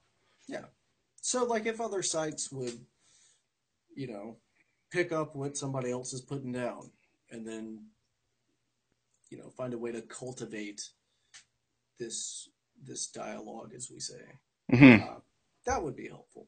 So, make the readership aware that you're not the only thing out there and you're not the only type of writing out there, and then engage with these other types of writings in a way that's profound, and each of you can benefit from them. I guess would be the short answer to solve this problem. If we want to keep calling it a problem.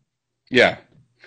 I mean, I think games coverage on a larger scale is a victim of immediacy.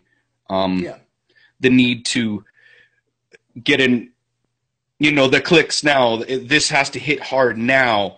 And Kotaku's done a good job.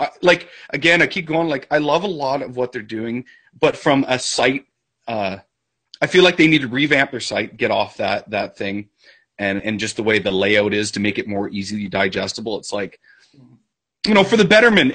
That way, it's easier to consume what they're putting forward. Because a lot of what they're doing, I don't know why Can you help me with this? Why does Kotaku have some sort of a bad rep for some of the stuff they've done in the past? Um, I mean, I don't want to meditate on Gamergate or anything, Okay. uh, but they do have that. I think consumers of games criticism aren't used to reading games like we would uh, a book. We're not used to looking at games and saying, "Oh, this is some of the values that are expressed in there." Um, let's dig into why that is. Hmm. Uh, and Kotaku being a big site is one of the big sites that are actually doing that in a way that turns people off, Okay. um, especially those who just want the news or just want to know how a game works and if it works well. Um, and I think that that's why it's got such a Okay. bad rap. No, I feel like there's just something else there. I just get that here and there, but I don't know. But I look at, I don't know. for instance, it's almost like I know they took a stance against preview coverage. And instead of that, they want to continue the conversation of games, like games that have come out, and follow up with a BioShock Infinite 5 months after release. It's like this: we talk about it months and months before, and then the review comes out and the game's out, and it's just there's no follow up, there's no nothing, Right. there's no existential discussion of what the impact is on the genre or what the ending meant and how that feeds in and relates in different ways, things that you might touch on in your class, for instance. I mean, why isn't that being put forward and discussed? And I feel like they've taken a pretty strong stance. Yeah. And they haven't given the rightful due for it. Again, and recently, like, they've done more to try to fix, if that's the way you want to put it, the reviews. I mean, they went from the yes or no to the maybe, and now they've completely ditched that. Mhm. Yeah, like, I'm not, in terms of reviews, I honestly don't know how I feel about scores. Like, ideally, I wouldn't like the scores at all. Just, no, I should say, like, ideally, I actually wouldn't mind a score, I should say. But I don't think a score can exist and have the review be consumed in terms of a text and as its own thing. It's like the need for they just want to scroll to the bottom, most of the people, and that's what they see. And then when you take that out, do you lose viewers, but you create a better discussion? I don't know. But they've taken a stance against the whole Metacritic need to be a part of that thing, which I hate in terms of reviews and critical discussion. Like, I just think it stunts and stops a lot of critical discussion. Mhm. Yeah, I'm not. I mean, I write for Killscreen, and we have numerical reviews and a justification for that. Um, so I'm not against slapping a number on it, but Hmm. I am against slapping a number on it and not communicating in the body of the review how that's an expression of what it is that you value about the game Hmm. or what it is that you think that the game missed. And I'm against understanding a review score um, of and grades in general um, as something that's just solid or Hmm. something that's just immovable or absolute. Uh, I mean, it's almost cliche to stand on top of the hill and scream, "There's no such thing as objective criticism." Yeah. Um, but I mean, it's true and it's obvious. Yeah. Uh, but I think part of that just comes from games criticism popping up in a time when film critique was should you spend your money, Hmm. and games kind of do the same And they thing. just And, adopted and the it. and the readership is that's what they expect. But as Yeah. long as you've got sites that offer that, um, and then other sites that offer something else. I mean, my most read articles on Killscreen are reviews of popular games that I didn't like. Like Okay. I was deeply disappointed in Batman Arkham Knight, and the comments on there are people telling me how wrong I am to be deeply disappointed. Um, people like to get pissed off about things. Sure. Same with Battlefront. Now, how do you deal with that? Like, as a writer and person, like, how do you deal with those? Do you engage? No, I don't care that much. Do you engage at all in people that engage you on social media or comment sections of your piece? Like this is leading to something else Mhm. in terms of me. Sometimes I reviewed Jack King Spooner's Beeswing, Okay. which is a game I have since taught and grown to um, appreciate, though I still don't like it as much as everybody else does.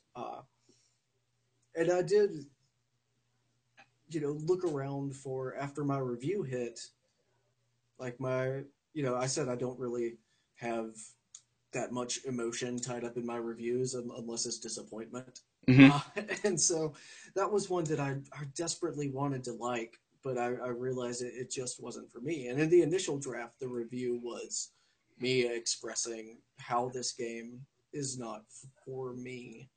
Um, and then I rewrote it a bit and talked about how I was disappointed. Um, but since the review was for a game that was largely the brainchild of one person who, wrote, directed, produced the fantastic soundtrack for it, Hmm. um, I felt a lot of guilt for not writing about it. Or for not, having a favorable reaction to it. And that's the only time that's ever happened. Hmm. Um, so I immediately, hunted down what other people had written, and I engaged as many people as I could on Twitter to see what is it I'm missing. Sure. Um, and I had a handful of articles to read about it that Hmm.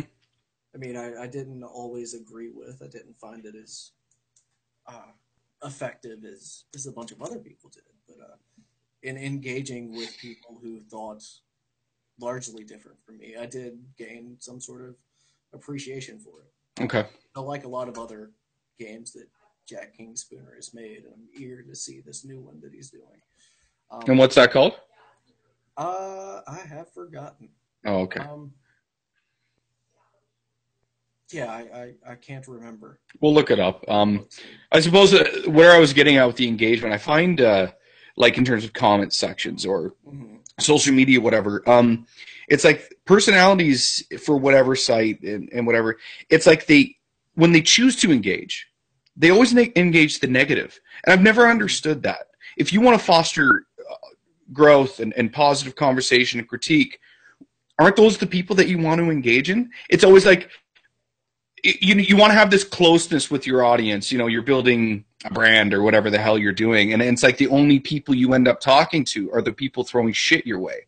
We're just going to get Hmm. shit in return.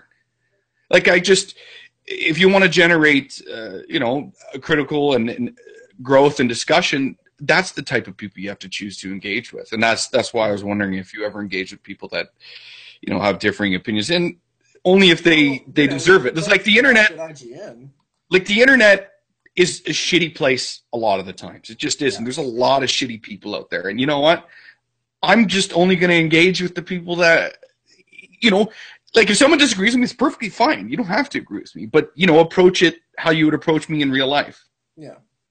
Yeah. I mean, like when you and I were both blogging over at IGN, um, and they would run an article on the front page, and the first thing that I would have is people telling me how I'm reading too much into it, So, oh yeah, like I get it. You're talking about pretentious and stuff like. yeah, But again, I don't care. Like yeah, that's. I mean, we'd have articles that have 900 comments on them or opinion pieces or whatever. But and then I look. Honestly, at first, this is something I had to learn, and I think a lot of people learn. I would get caught up in the negativity too. It's like this mhm, need to prove your point or whatever. But you've already said what you had to say, and yeah, your task as the writer and as an informed person is you put so much thought into it. It's not like you just barfed out these words on the page and then hit publish, mhm, right? And it's just fostering that the betterment of discussion in games critique or coverage has to mhm, start with the writer or the person. And I just felt like all too often these guys, it's like the guys and girls, the only people they would choose to engage with are the people that are spewing negativity towards them. mhm. But Yeah. anyway, go ahead. Sorry. No, I mean, it's easy for me to write an article and then not engage with people because I've never been completely bombarded by it. And I can see why people get burned out. Lee Alexander is taking a break for how long? I don't know. Maddie Bryce, Jen Frank have all been chased out due to, just that negativity and that, cyber mob crap that happens to, some really talented writers. It is nothing short of a shame. It's nothing short of a shame, and it's often stomach churning. But I think it's easy for me to say don't engage with the negativity because I'm not bombarded by it, and part of it is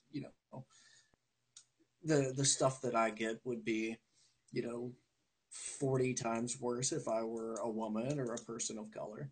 Oh sure, yeah. Like I don't disagree, but I mean, there's movie celebrities, there's sports people. I mean, this is sort of getting off where I want to go with this, but sometimes you can just choose not to.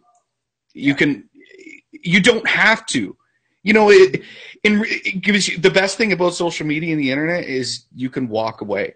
But then again, sometimes you can't because there's some really bad people out there that you dox or whatever. But that's a whole other discussion. And you are right. I mean, to a certain extent, but I feel like sometimes you can choose not to. Yeah. So I don't. Yeah. Unless I can learn something from a certain amount of negativity or poor reaction to my writing, I don't bother. Okay.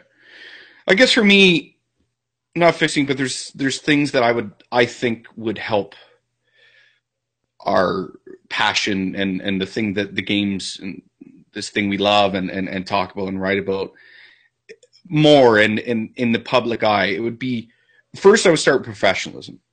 I find there's an extreme lack of professionalism and projection of professionalism. It's like, again, I touched on it earlier, but I'll go with Jeff Keighley. I don't think there's any mystery as to why Jeff Keighley seems to get all the biggest scoops and the biggest gigs. I think it comes down to, one, he's quite good at his job. Two, he's been in a lot of experience, but he also projects this aura of professionalism, which is pretty rare in the video game coverage and space. Would you do you agree with that? Yeah.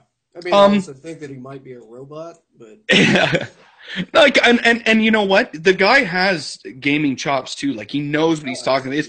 I find it funny, and that this image of the Mountain Dew and Doritos, which is supremely entertaining. Don't get me wrong, but it's like this is the face of everything that is wrong with games coverage. But yet, just the hypocrisy of taking branding deals from these people that they prop up of bastions of gaming clarity on YouTube is hilarious to me. Like, do they understand, sponsorship in business and the separation between how that pertains with gays? I just don't know, and it happens everywhere. But anyway, professionalism is the first thing. Like, don't look like you just crawled out of your basement and that you don't give any shits. And you know what I mean? Any Joe Blow can come to your job, because you know what? Then they could. Like, again, once again, it's getting tired, but I use that sports analogy. There isn't one sports journalism I ever see on anything that isn't dressed well.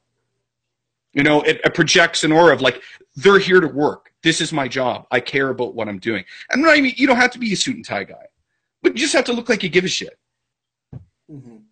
From there, it's trusting your audience, and it's don't live in that immediacy, because if we live in that thing, what isn't, sometimes ideas and writing and anything, a good film may not be appreciated till years later.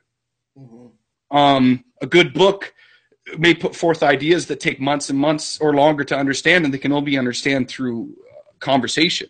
And I don't think that can be any different than what we do in games. Like, just because long form writing and critical discussion on an elevated level isn't working right now doesn't mean it can't work in the long run. You just have to look, how do you promote this? And like, is it enough? You can't just put this on your front page and then it's off your feed. It's gone for good.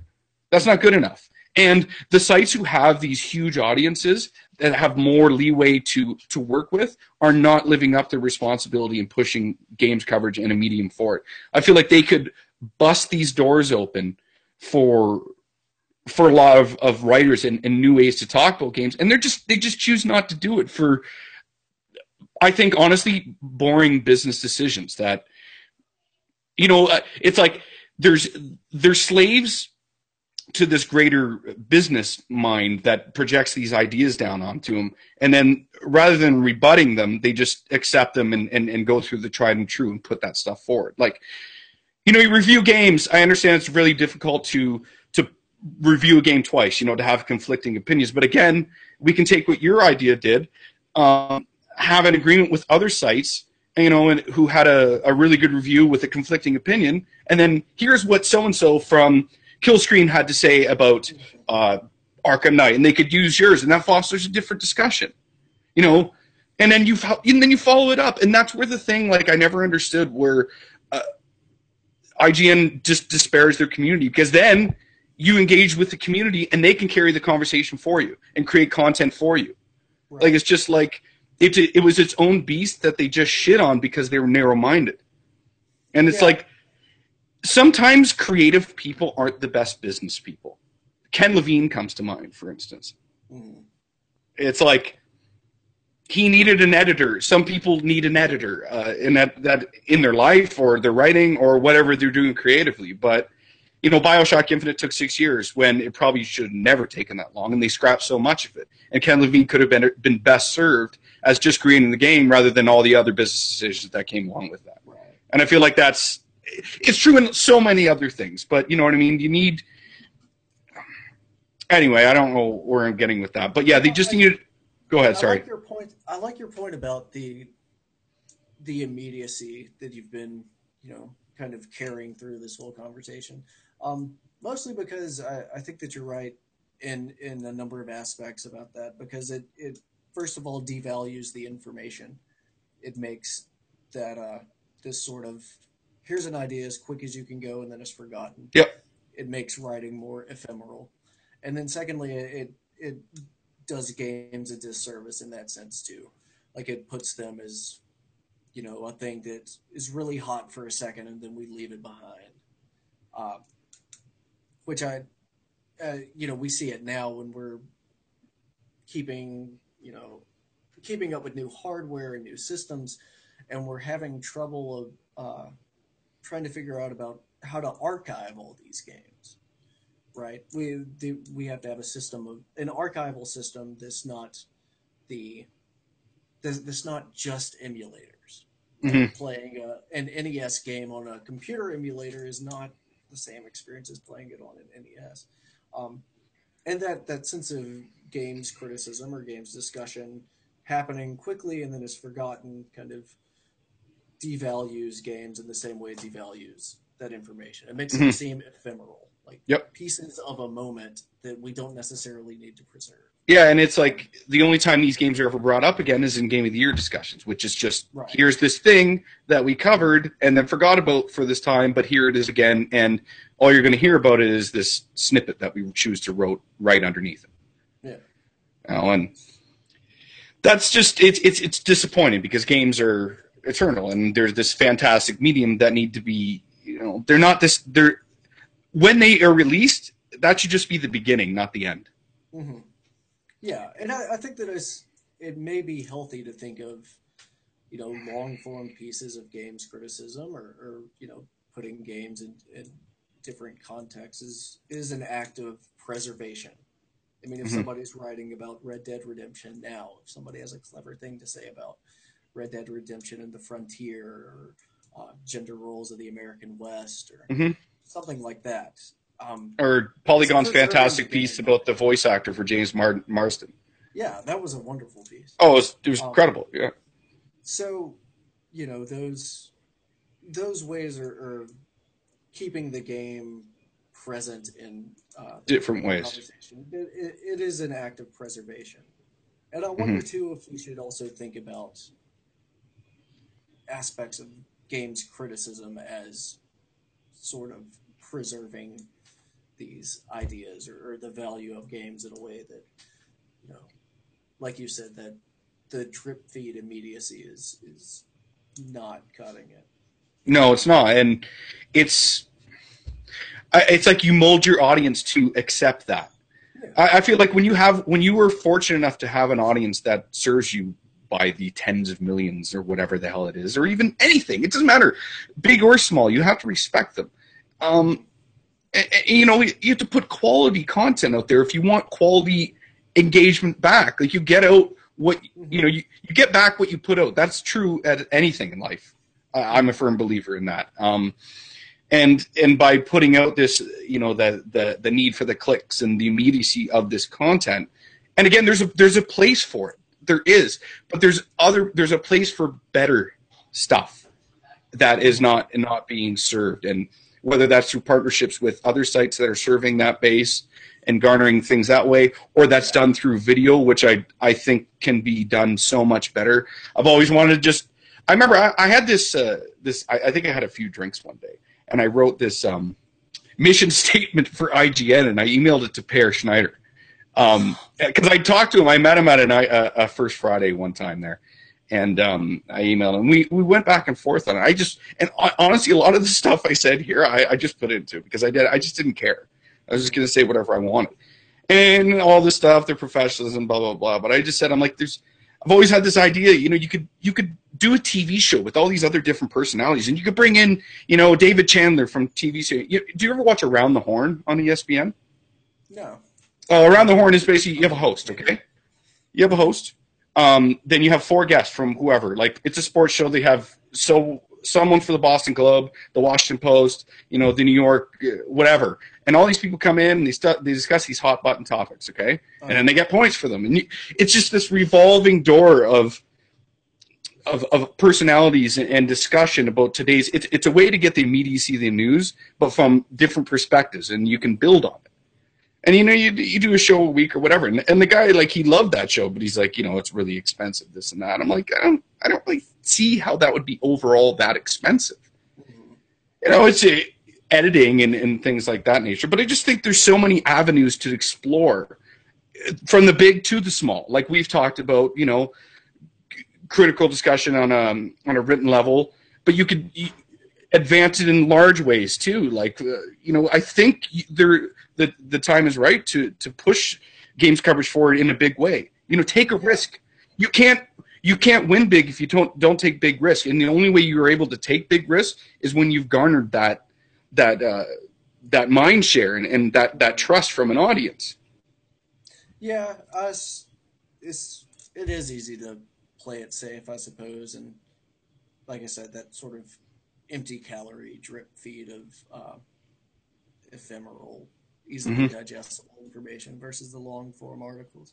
But I suppose, like, you know, people are saying you read too much into things, and I've gotten that myself. And I'm sure there's a lot of people out there that are perfectly fine with the way games are talked about, put forward, and available to digest. But I'm not. I'm always searching for ways things can be better. I don't know, I suppose I'm just a critic by nature, and by having this discussion, you know, who knows? Maybe someone listens to this one day, you know, the 10 or 15 people that are going to listen to this, and, you know, they get an idea and they put it forward, and, you know, that would be great. And it goes for anything. Like, we shouldn't just accept what's in front of us as the way it's going to be and the way it should be.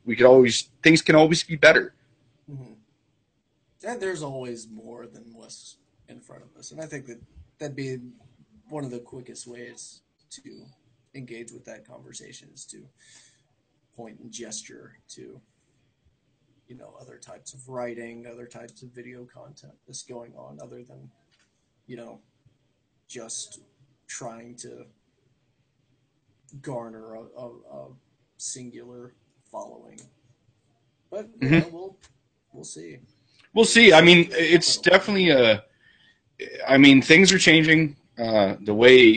Games are changing extremely fast, and the way games are talked about and covered are changing along with them. So I suppose we'll just have to see where it goes, and we'll just have to vote with our eyes and our clicks and our mouthpieces and things like that.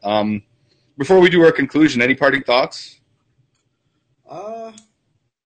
Not really. No? You think we covered pretty much everything? Yeah, just know that there's a wealth of games writing out there other than the big sites. And Yeah, if you like the big sites, stick to them. Find your lane. yeah, That's and if you don't know where other writing is, find me on Twitter. or, yeah, for sure. or check out Yeah, we're gonna put check it out forward. I was gonna get to that. yeah. Yeah, yeah. I mean, just to surmise things I was talking about: professionalism, trust your audience. Uh, don't be afraid to take chances and push things outside of your comfort zone. That goes big and small.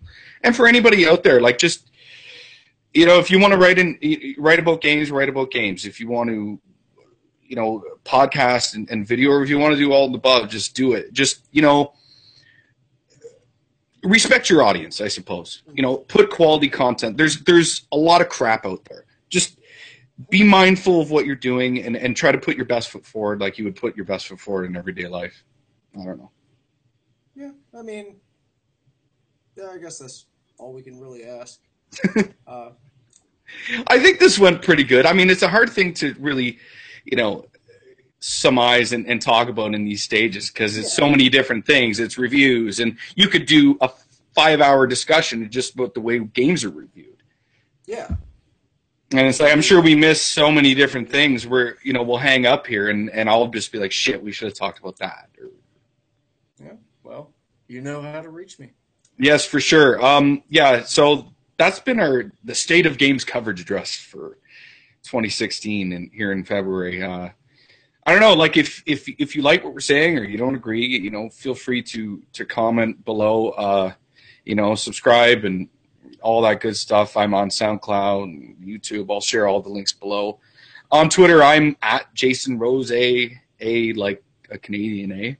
And David, you can be reached where? I am on Twitter at DJChan08. And Kill Screens, where you're doing a lot of your writing these days. Yeah, yeah. So check me out and the other, very talented staff at Killscreen as well. Yeah, check out what they're doing. Like it really it takes what you may know as mainstream games coverage and sort of gives a completely different aspect and viewership with it, whether you agree or you don't. I mean, the only way you learn and improve in life is seeing another side and being able to engage with it intelligently. And I mean, I'll admit, like, there's a lot of things out there that I read and I disagree with, but it makes me see the other side of the coin. Yep, same here. Well, thank you very much for joining me, David. We got Google Hangouts to work. First go. All it took was one computer reset. Yeah. And hopefully we do this again, man. Like, I really appreciate you coming on. Yeah, this podcast is only fourth, but the first one was sort of just split into a couple parts. And I like doing these different topics. And if in the future, like if you ever I wouldn't mind talking about this or whatever. Just hit me up anytime. This was fun. I'm happy to do it. Thanks, David. I appreciate it. Have a really great night. And thank you all for listening. This has been the Rose Experience, Episode 3, The State of Games Coverage. Peace.